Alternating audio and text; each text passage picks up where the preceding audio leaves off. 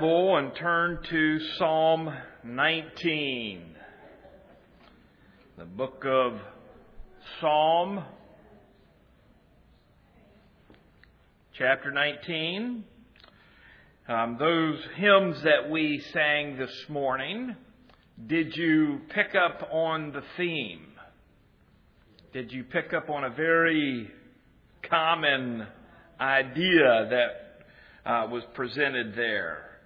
I sing the mighty power of God that made the mountains rise, that spread the flowing seas abroad and built the lofty skies. Creation, that's right. O Lord my God, when I in awesome wonder considered all the worlds thy hands have made. I see the stars. I hear the rolling thunder. Thy power throughout the universe displayed. And this passage for our scripture reading picks up on that idea. Or I should probably say that the other way around. Those hymns pick up on the idea that we find here in Psalm 19, verses 1 through 11. And this is important for us to understand in the portion of Scripture that we're studying in the book of Romans this morning as well. So Psalm 19, verse 1, you follow along as I read. And I want you to note in verses 1 through 6, it talks about what we call general revelation. And I'm going to explain more about that later in the message. General revelation. What is displayed in creation. Then in verses 7 through 11, it's going to talk about God's Word. It's going to talk about the Bible. So, verse 1, it says, to the chief musician, a psalm of David.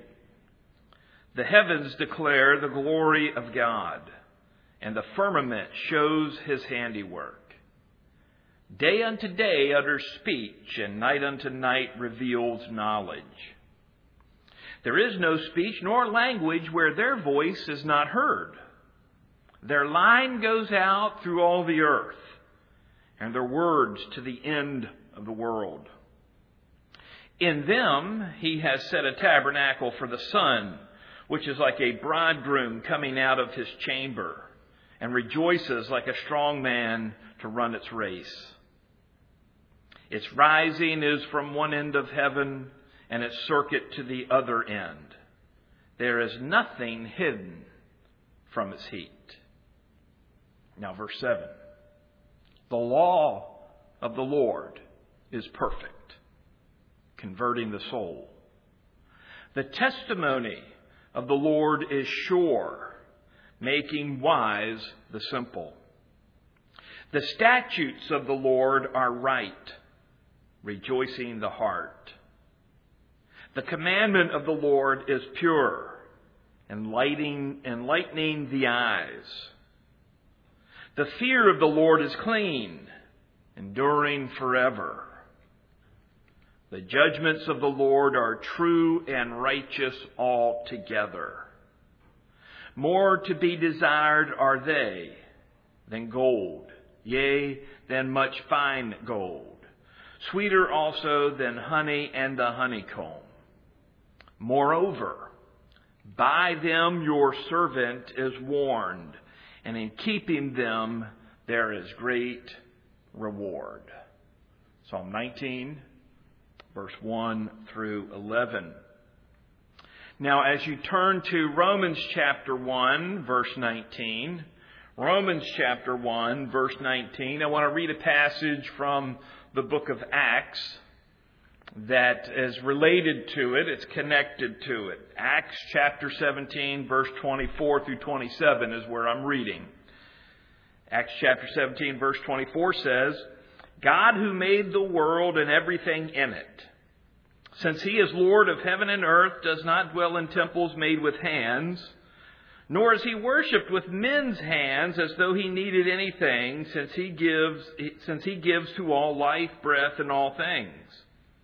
And he has made from one blood every nation of men to dwell on the face of the earth, and has determined their pre-appointed times and boundaries of their dwellings, so that they should seek the Lord and hope that they might grope for Him and find Him, though He is not far from each one of us. And so that passage also relates to Romans chapter 1, verses 19 and 20 this morning. Now, I know there in your notes it says 19 through 23, but the more I got looking at this, I just have zero confidence in myself thinking I'm going to get through verse 23. Okay?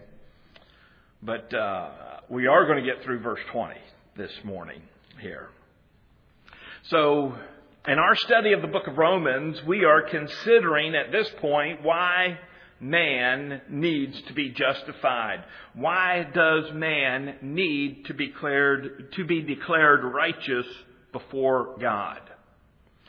This is the first major section in Paul's letter to the Romans.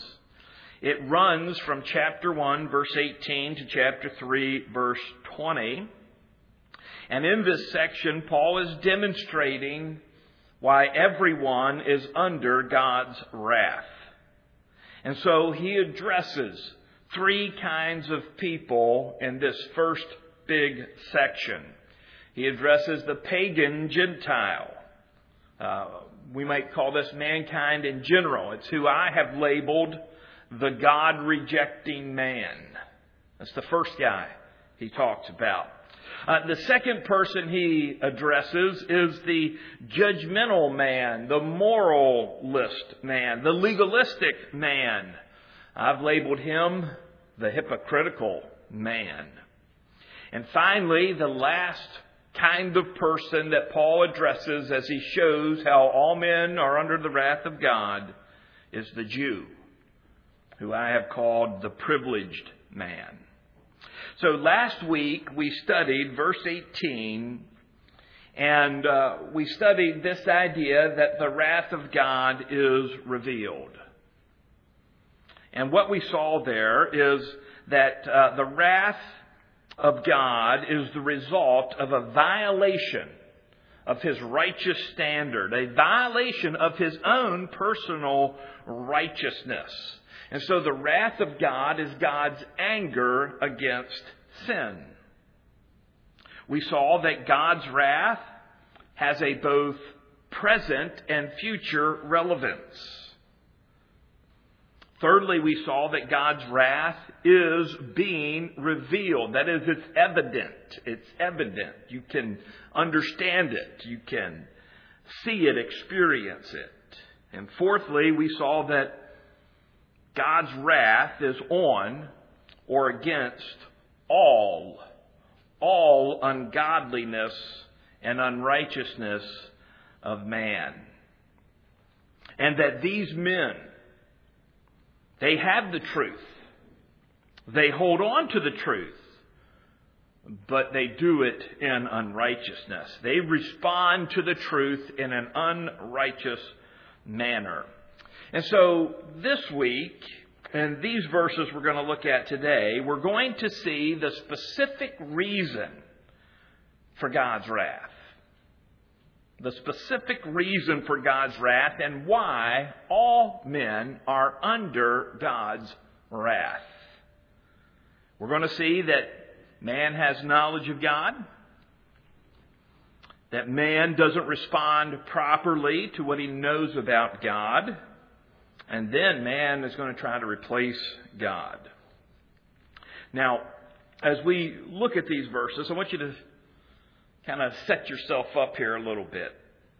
Have you ever thought about another person? Have you ever thought in this way about someone else? If they could just know, God exists, and if they could just realize what God has done, they surely would accept Jesus Christ as their Savior. Have you ever thought that? Have you ever thought, man, if they could just know there's a God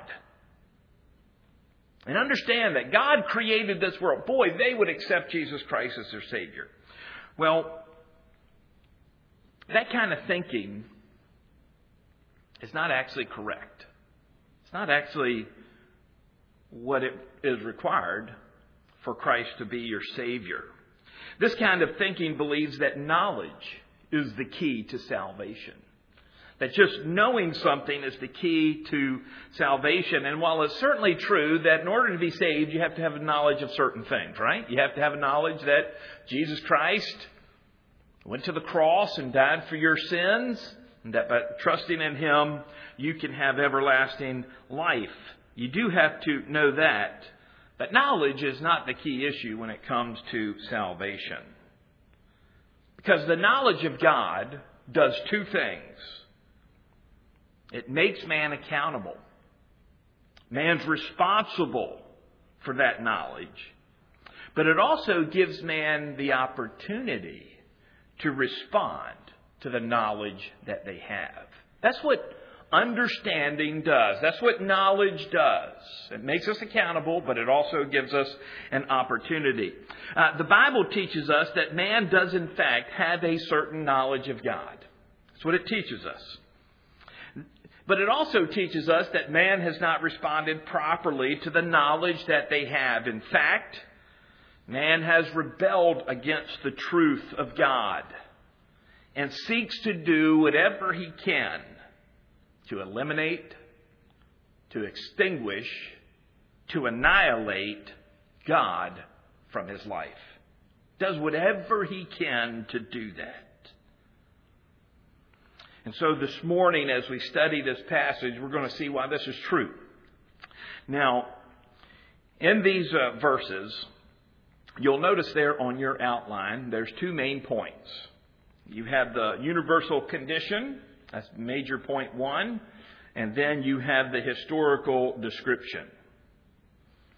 Okay, the universal condition is probably all that we're going to get through today. But this is how this passage is divided up into these two sections.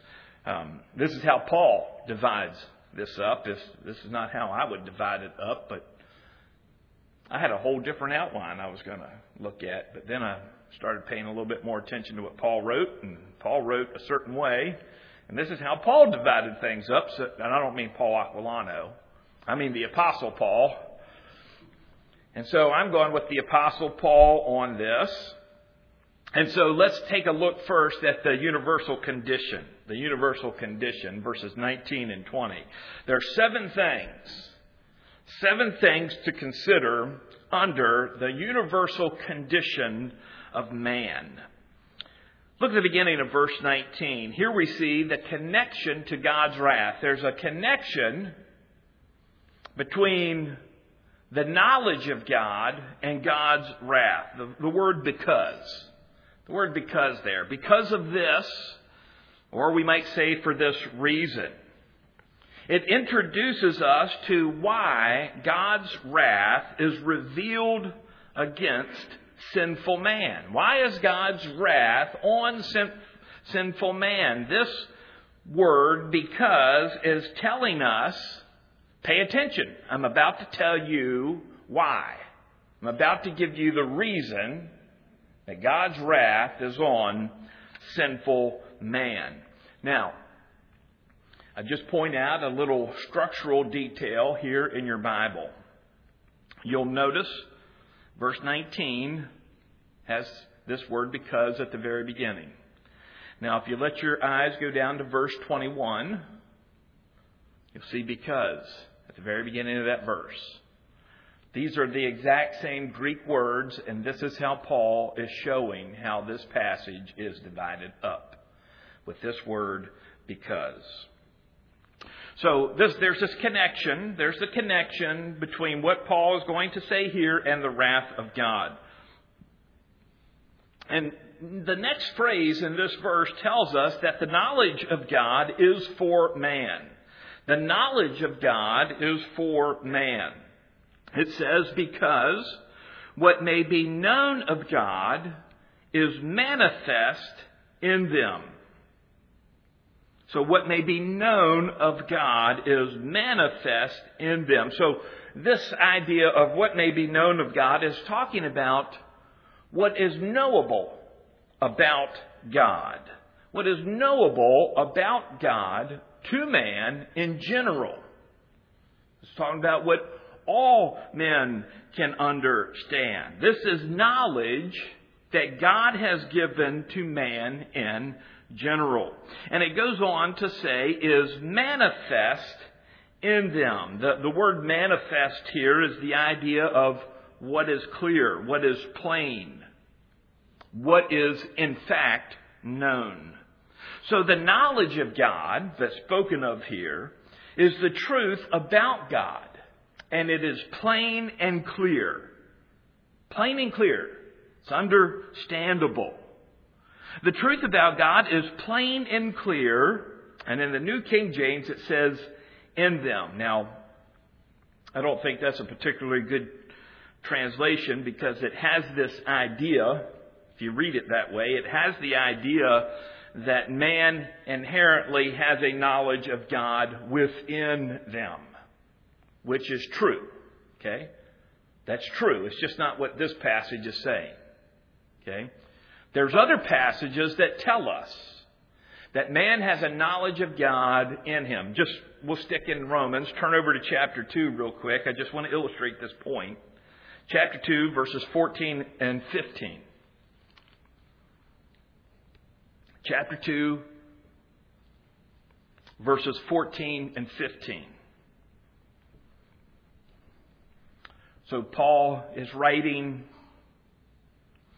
and he's particularly going to start picking on Jews here.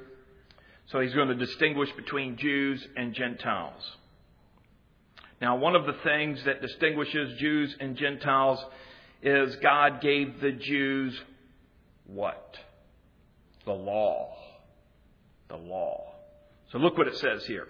Verse 14, for when Gentiles who do not have the law, by nature they do the things in the law. These, although not having the law, are a law to themselves, who show the work of the law written in their hearts. Their conscience also bearing witness. And between themselves, their thoughts accusing or excusing them. Those two verses there show us that man inherently has a certain knowledge about God, about His standards, built into him. Okay? So those verses say that. But now if you go back to chapter 1, verse 19, verse 119 doesn't say that. Okay? It doesn't say that. I think most of your translations, in fact, probably say is manifest to them. King James says unto them. Okay, so God's message, God's knowledge, the truth of God is to man. It is manifest to man. It is made plain and clear to man. Now, why is that so?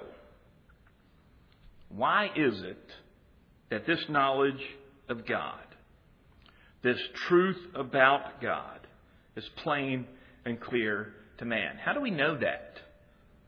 We'll look at the last part of verse 19. For God has shown it to them. He has shown it to them. So the knowledge was given by God to man. It answers the question, how does man have this knowledge about God? How does he have it? Answer, God's given it to him. God has shown it to him. The knowledge of God is plain and clear to man because God has made it plain and clear to man. This knowledge is the result of a divine act. Do you see that? For God has shown it. God is the one who acts here. And this knowledge is clearly understandable to man. So God has displayed it. He has revealed it. and He has disclosed this knowledge to man. I think there's two important conclusions we need to draw from this verse at this point.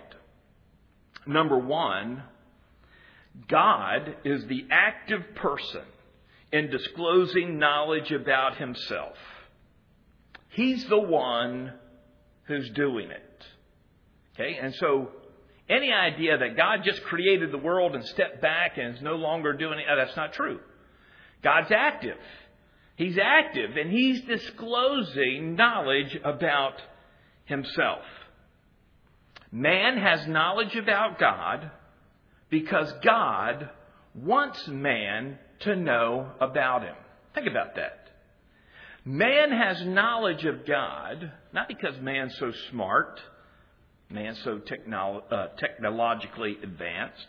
That's not why man knows God, knows about God. Man has knowledge about God because God wants man to know about Him. Because God has already acted to disclose Himself to man. A second implication we need to see here is that God is capable of communicating what He wants man to know. He's capable of communicating. We might take that for granted. Okay, we might take it for granted. But there's many people today who don't think that communication is possible. You can't really communicate anything of substance. And you certainly can't communicate anything about God. But God can communicate. And why do we know that God can communicate? Well, here's a real simple answer. Who invented language and communication? God did. He made it. He can use it. And He can do it perfectly. So God is the one who is communicating here. And He's totally capable of communicating either with words and language or in other ways, such as His creation. So in the first 3 points here, A, B, and C, we should see that the knowledge that man has of God is knowledge that comes from God. And we'll be quick to notice that this knowledge is not all the knowledge there is about God. It's not everything that we can know about God. And it's certainly not everything that God has revealed about Himself. There will be certain qualities that God says He has revealed to man. There are certain things that God has revealed to man about Himself. We'll see that in verse 20. Secondly, we understand from these first 3 points that this knowledge has been made available to man by God Himself. This is God the Father has made this knowledge available. Thirdly, this knowledge is plain and clear. It's not mysterious. It's not vague. It's not cryptic. It's not limited to really smart people.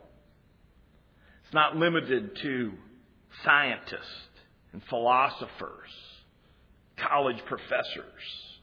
This knowledge is for every person, every single person.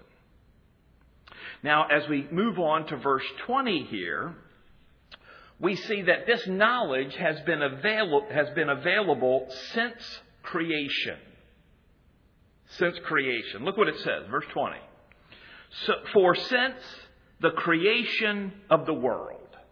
It's talking about when this knowledge became available.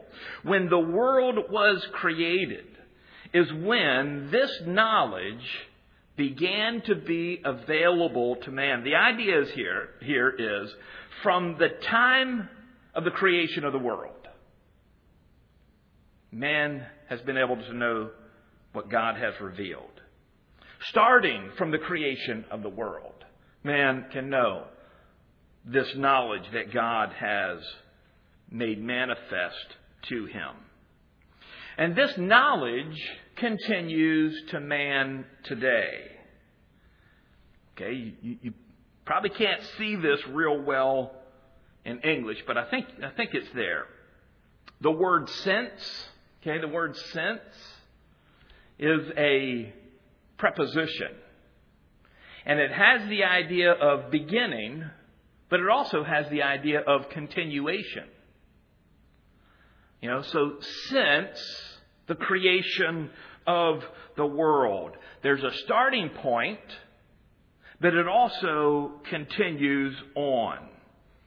Furthermore, a little bit later here in verse 20, we see the two words being understood. Being understood. That's in the present tense. It's a continuous idea. And so this knowledge that we're talking about here this morning, this knowledge that God has given to man, began to be available at the very beginning of creation. And it continues to be available even to this very day. So since this knowledge has been available since creation, that means there is no one who has been left out. No one has been left out. No one is exempt from receiving this knowledge. No one can claim that this knowledge has not been made available to them. Because this verse here tells us not only when this knowledge first became available at creation. That's when it first became available. But it also tells us the extent to which this knowledge has been made available. By definition, if this knowledge is given at creation, it is given to everyone since creation. It's available to all men. So God has made this knowledge available to all men from the very beginning. And notice the next phrase in verse 20. It starts to talk about and explain what this knowledge is, what the contents of this knowledge is. It says, "For since the creation of the world, His invisible attributes are clearly seen, being understood by the things that are made." Okay, it's introducing us to the content of the knowledge. What exact knowledge are we talking about? But he uses a kind of a strange expression here. I think it's a strange expression. He says, His invisible attributes are clearly seen. Okay? So, unseen, yet clearly seen. The unseen things of God are clearly understood. So let's think about this a little bit. What's happening here is there's a play on words that are happening. A play on words. Invisible, clearly seen.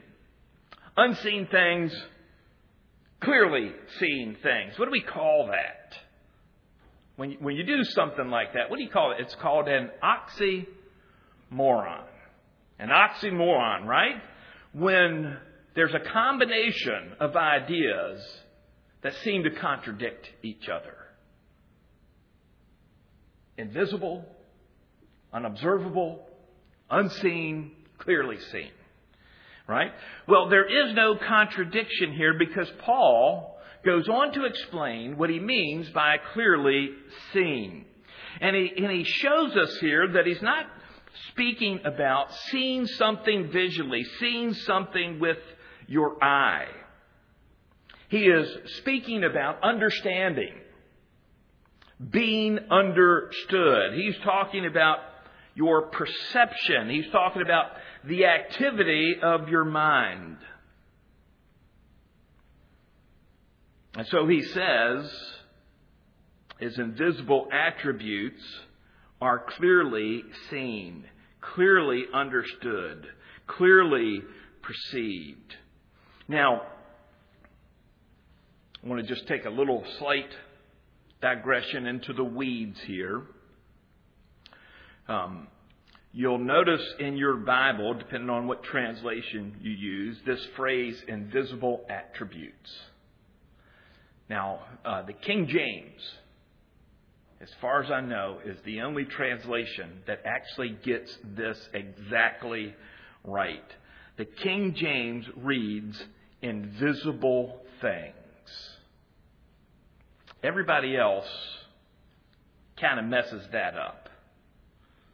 Only the New King James doesn't get it exactly right, but at least it tells you in the New King James that, they've inserted something here. They've inserted attributes in here. So the problem there, your Bible might say invisible attributes. It might say invisible qualities or characteristics or something like that. The problem with adding those descriptions to the word invisible is that it makes us think that this is talking about something more than what it's actually talking about. Because Paul goes on to define and limit what he's talking about. And so it's just unseen things, invisible things. And these things are clearly seen, clearly perceived. This is an emphatic word. Clearly, crystal clear. When I was in boot camp, I do remember that long ago, when I was in boot camp, the drill instructors would come through and they would give you instructions and say things. And they would ask, do you understand? And we were conditioned to say, when they asked, do you understand? We would say crystal. Okay? Crystal clear. Is these instructions that I just gave you, do you understand? Crystal clear. All right? That's sort of the word that's being used here. Clearly seen is emphatic. It is crystal clear. It is totally and completely understandable with the mind. It goes on to explain this a little bit more, and it says, being understood. Being understood. In other words, these invisible things of God are not seen with your eye, but they're understood with your mind. Now, one of the things we're going to see here is that this knowledge that God is giving comes from creation. Comes from looking at creation. But when you go outside and you look, do you see God? Do you actually see God? You don't. But you can understand there is a God from looking around you.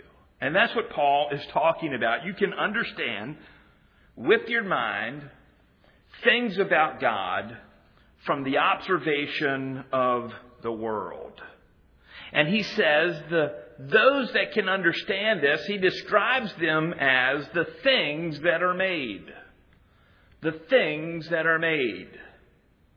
Now that's a very literal translation, the things that are made. But we have to understand that in its context.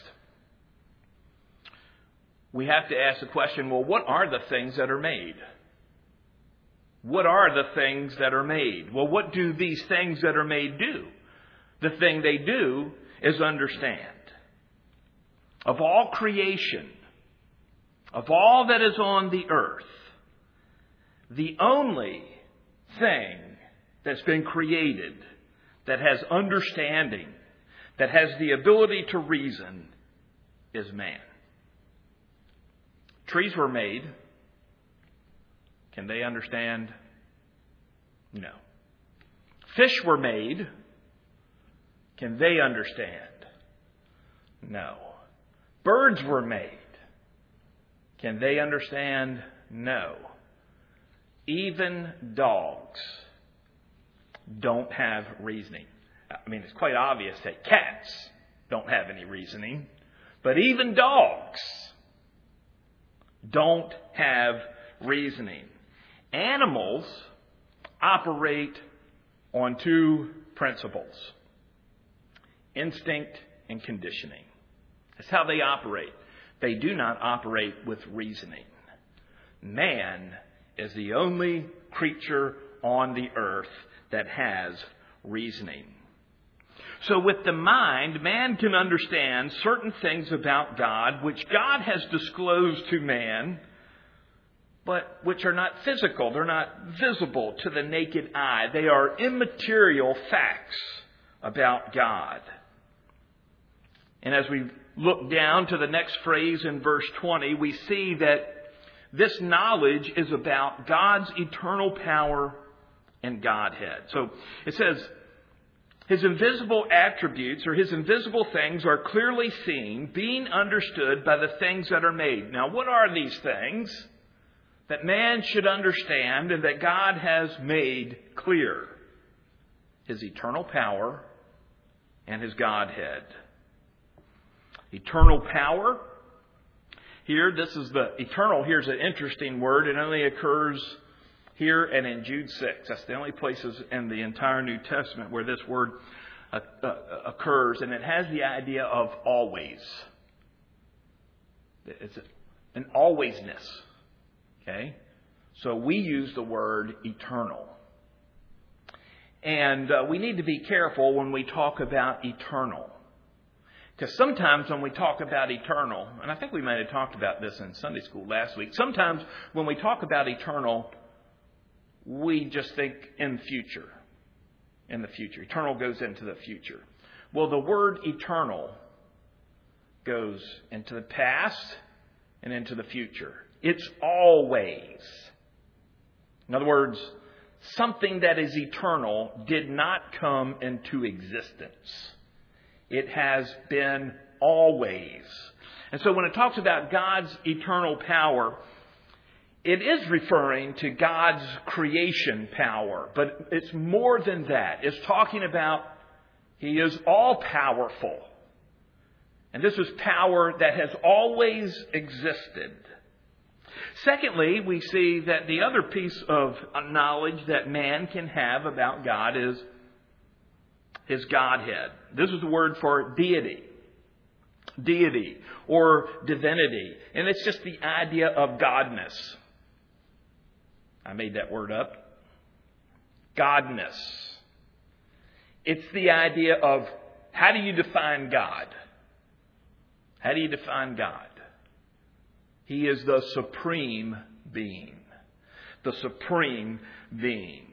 So, what we learn from these two pieces of information, we learn three things from these two pieces of information. We learn, number one, there is a God. Right? We learn there is a God. We learn that this God is all-powerful, eternal power. And we learn that this God is the supreme being. He is the supreme being. We learn those three things. Now, what does this knowledge about God do to man? What does it do to man? Look at the end of verse 20. So that they are without excuse. It makes man unexcusable. Man has no excuse for not knowing that there is a God, that He is all-powerful, and that He is the supreme being. The result of God giving this knowledge to man through creation, the result of that is that man is now accountable to know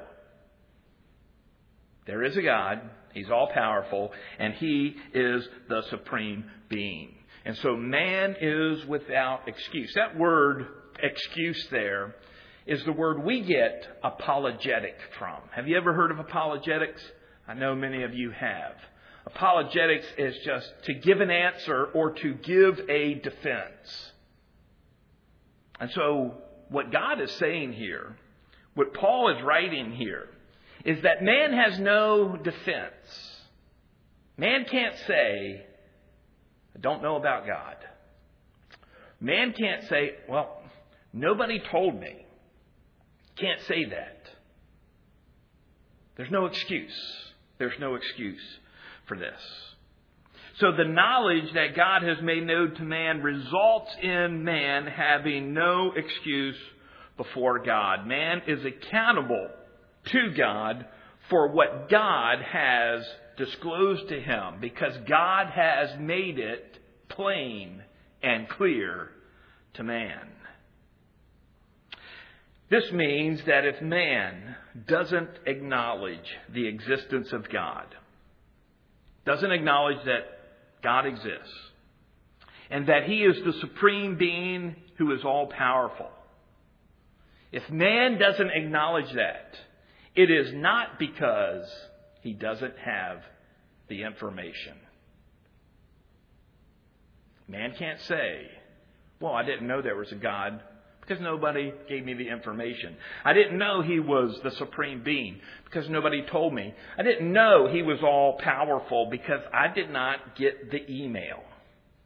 Somebody left me off the prayer chain list. There's no excuse, because man has this knowledge. He has it. God has given it to him. God has provided this information in creation. So there is no excuse for anyone to not recognize the existence of God, His supreme being, and that He is all powerful.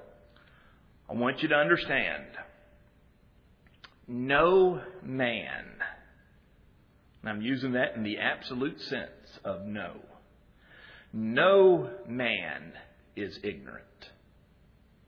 Men are negligent. Negligent. They're not ignorant. The knowledge has been provided. It is all around them. They are negligent in not recognizing it. So this is the universal condition of all men. The universal condition of all men is that God has made known to man through creation that He exists, that He's the supreme being, and that He is all powerful.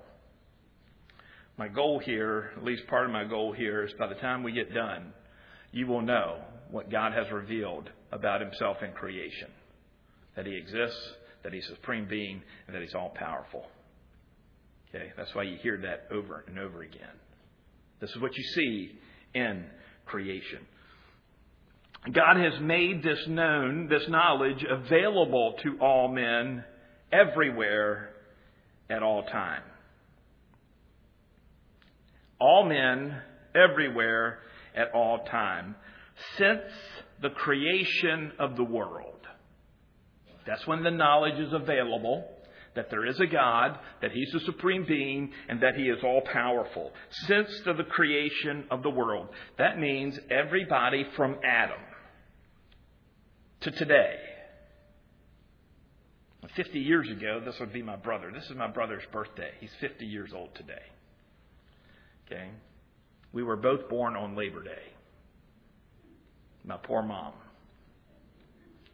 In labor on Labor Day. 1 year apart. So, from Adam till today, even the baby that is born today, this knowledge is available to them because God has made it known. You don't have to see God to know that He exists.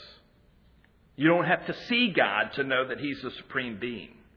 You don't have to see God to know that He is all powerful. We see what God has done, and it reveals this information to us, and we are accountable to Him. So Paul, in dealing with the reason that man needs to be justified, says the universal condition of man, the universal position of man before God, is that he has received knowledge from God, knowledge about God Himself. And therefore, man has no excuse for not knowing God in this way. And this knowledge about God comes from what we call general revelation. It comes from the creation around us. Revelation, that word, refers to the revealing of truth. More specifically, it refers to God revealing truth. And God reveals truth in two ways: general revelation and special revelation. General revelation is the creation around us. Special revelation is when God directly communicates words to men. What is the number one example of special revelation? Your Bible. Your Bible. These are God's words. Your Bible is special revelation. God has revealed truth in both ways. But what Paul is saying here is that general revelation, the information out there that God has made available through His creation, that He exists, that He's the supreme being, and that He is all-powerful, He's saying this information is available to all men. So general revelation chronologically precedes special revelation. Do you realize that? Before God communicated with words, He created.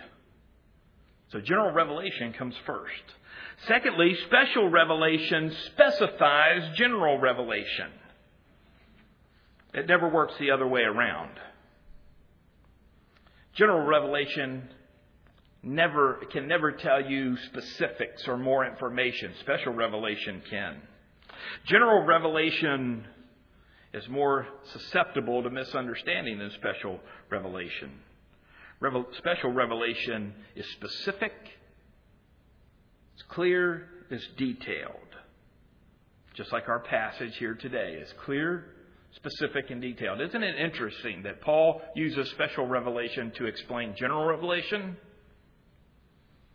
That's the only way it can be explained, is by direct communication from God. And general revelation leads to special revelation.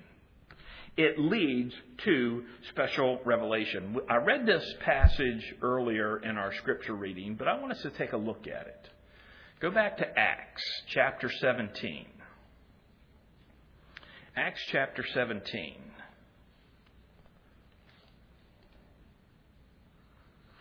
I want you to see an example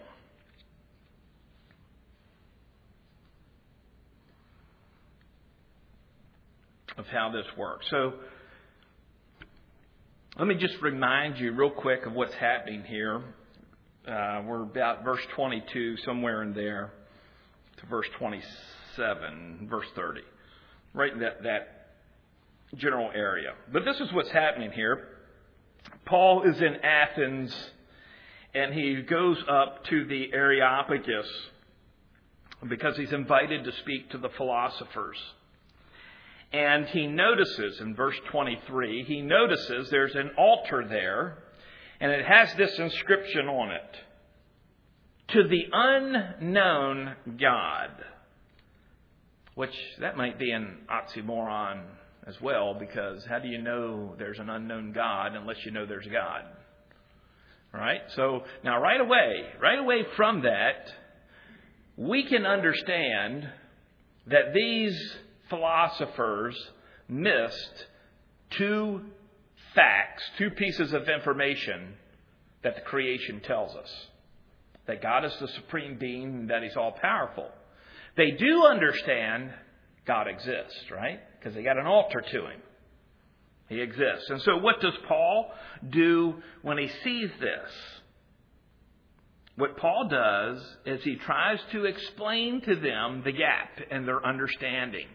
And so you can see what he does. He says in verse 24, God who made the world and everything in it. We can just stop there. So he goes to creation. And he points out that God, the one true and living God, is the creator of the world. He is all-powerful. He's all-powerful. And then he goes on in the second part of the verse, and then down into verse 25, He says this, verse 24b, since he is Lord of heaven and earth, does not dwell in temples made with hands, nor is he worshipped with men's hands as though he needed anything, since he gives to all life, breath, and all things. So now he points out to these philosophers that this one true and living God is the supreme being. Man is not. God doesn't need man. It's the other way around. And so while they understand there is a God that exists out there, they didn't understand he was the creator, all-powerful, and that he was the supreme being. And Paul explains this to them. And then Paul goes on to show how this information leads to more information about God. Look at verse 26. And he had made from one blood every nation of men to dwell on all the face of the earth, and has determined their pre-appointed times and the boundaries of their dwellings, so that they should seek the Lord and hope that they might grope for him and find him, though he's not far from each of us. Drop down to verse 30. Truly, these times of ignorance God overlooked, but now commands all men everywhere to repent. Paul points to general revelation. And from general revelation, he gives them specific revelation. And that revelation is God commands all men everywhere now to repent. And so in Romans 1, verses 19 and 20, Paul is talking about how general revelation, how the knowledge that God has given in his creation makes all men accountable to God for that knowledge, and that men are without excuse. So this knowledge that God gives in creation does two things. Makes man accountable, and it gives man an opportunity to respond. Gives them an opportunity to accept and believe what they see about God, what they know about God. And if man responds properly to what God has revealed, God will give them more knowledge and information. So the question that we have to pose to ourselves today is, what are we doing with the truth that God has given us? God has given us way more truth than anybody that you read in the Bible. I mean, you think about Abraham, Moses, Isaiah, even the Apostle Paul. We have more truth than they had. We have more truth because we have the complete Bible. What are we doing with the truth that God has given us? Do you recognize it? Do you accept it as truth? When you read your Bible, do you accept it as truth? And do you respond in obedience? If you don't do that, if you don't accept what God says as truth, and if you don't respond in obedience, this is what happens to your life. You will go deeper and deeper in your rejection of God. You will go deeper and deeper into sin, and you will end up broken and empty.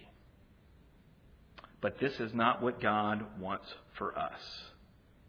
He wants us to seek Him and know Him. And He has made Himself available to us. I want you to stand with me as we close in a word of prayer. Lord, we give you thanks for your word. And we give you thanks for the fact that in your word, you tell us that you have shown yourself in your creation. And that we can look at creation. We can look around us. And we can know you exist. We can know that you are the supreme being. That you are God. We are not. That you are God and no other is. You are the one true and living God. And that you are all powerful. So we thank you for revealing yourself in that way. And we're thankful for the fact that you didn't stop there, but that you have revealed yourself in your word and have given us more information, precise information in our Bibles. Father, we are at a key point here in our study of Romans where we see that everyone is accountable to you for what they know about you, for what you have made available to them. But Father, we also understand that unless you gave more information, man is just stuck. Man's stuck in his sin. But we know that you did in fact give more information in your Son, Jesus Christ. You gave us more information, not just that we were sinners, not that just we were under the wrath that you have for sinful man, but you gave us information of how we could get out of that wrath, how we could escape from the wrath to come through your Son, Jesus Christ. And so we want to thank you for that this morning as well. Father, help us to be faithful to the truth that you have given us. We know that we are very, very accountable to you. We are accountable to you because we have our Bibles, your very word to us. Lord, we are weak and we need your Spirit to help us even in the most meager ways so that we are obedient to your truth. So, Father, help us to be doers of the word and not just hearers only. And we pray this in the name of your Son and our Savior, Jesus Christ. Amen.